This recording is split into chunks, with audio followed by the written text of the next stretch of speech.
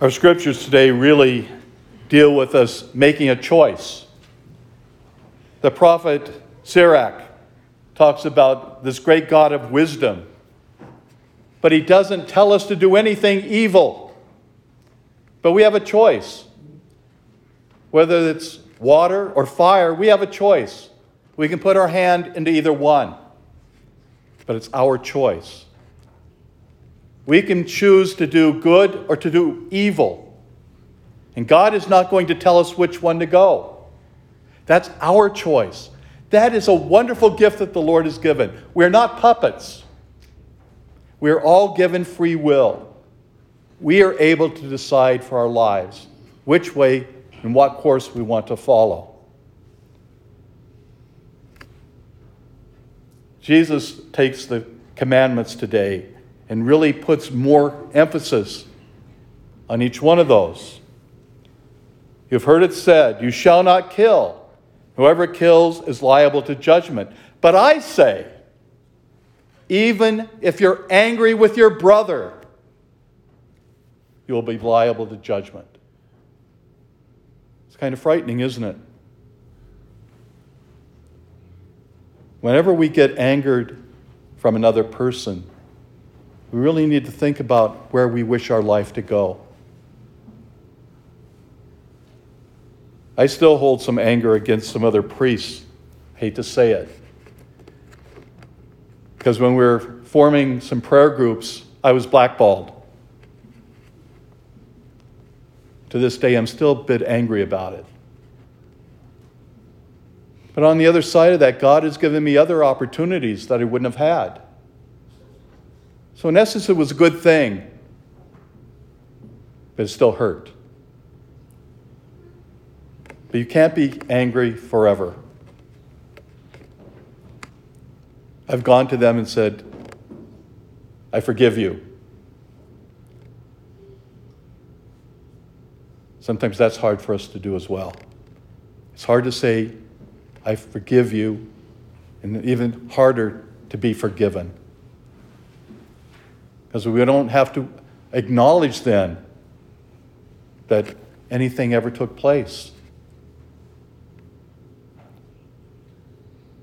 He goes on, "Do not take a false oath, but take good to the Lord all that you vow." I think that's so important in our society today. We don't take vows very easy. We just assume that whatever takes place, takes place. We don't have to give ourselves to anyone else, because that's not really important, as long as we feel good about ourselves. Everybody else can be put off to the side. But that can't be.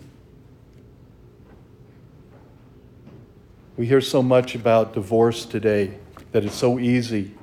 We look at Hollywood. They divorce after a week, and they don't think anything of it. A commitment is so precious. Our commitment to God is so precious.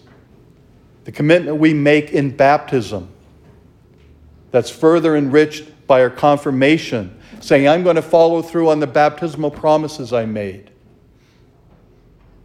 The incredible gift that we are given in the sacrament of communion. The Eucharist is such a wonderful gift that God has given to us. The Lord on that wonderful night, sitting down with the disciples and saying, "I offer my body to you. This is my body. This is my blood." They understood the Passover, but this was so much richer and deeper. And they fully wouldn't understand that for a couple more weeks. But when they came to recognize the power of Christ working in the Eucharist, it changed all of their lives, just as it should change our lives. When we receive Christ in the power of the Eucharist, it should overwhelm us with the love of God. That He loved us so much, He was willing to sacrifice and give us the fullness of His life so we could forget about the sinfulness of this world and turn to Him for all of the graces that we need to sustain our lives and be a life for our brothers and sisters. Opening ourselves to God's presence.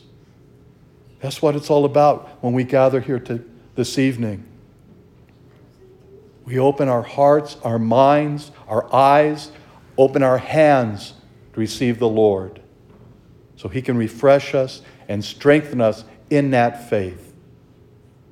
May the Lord truly be with us this evening as we share with one another the sign of peace, as we break bread together, as we've broken the word, that He may go forth as a sign of light for our brothers and sisters.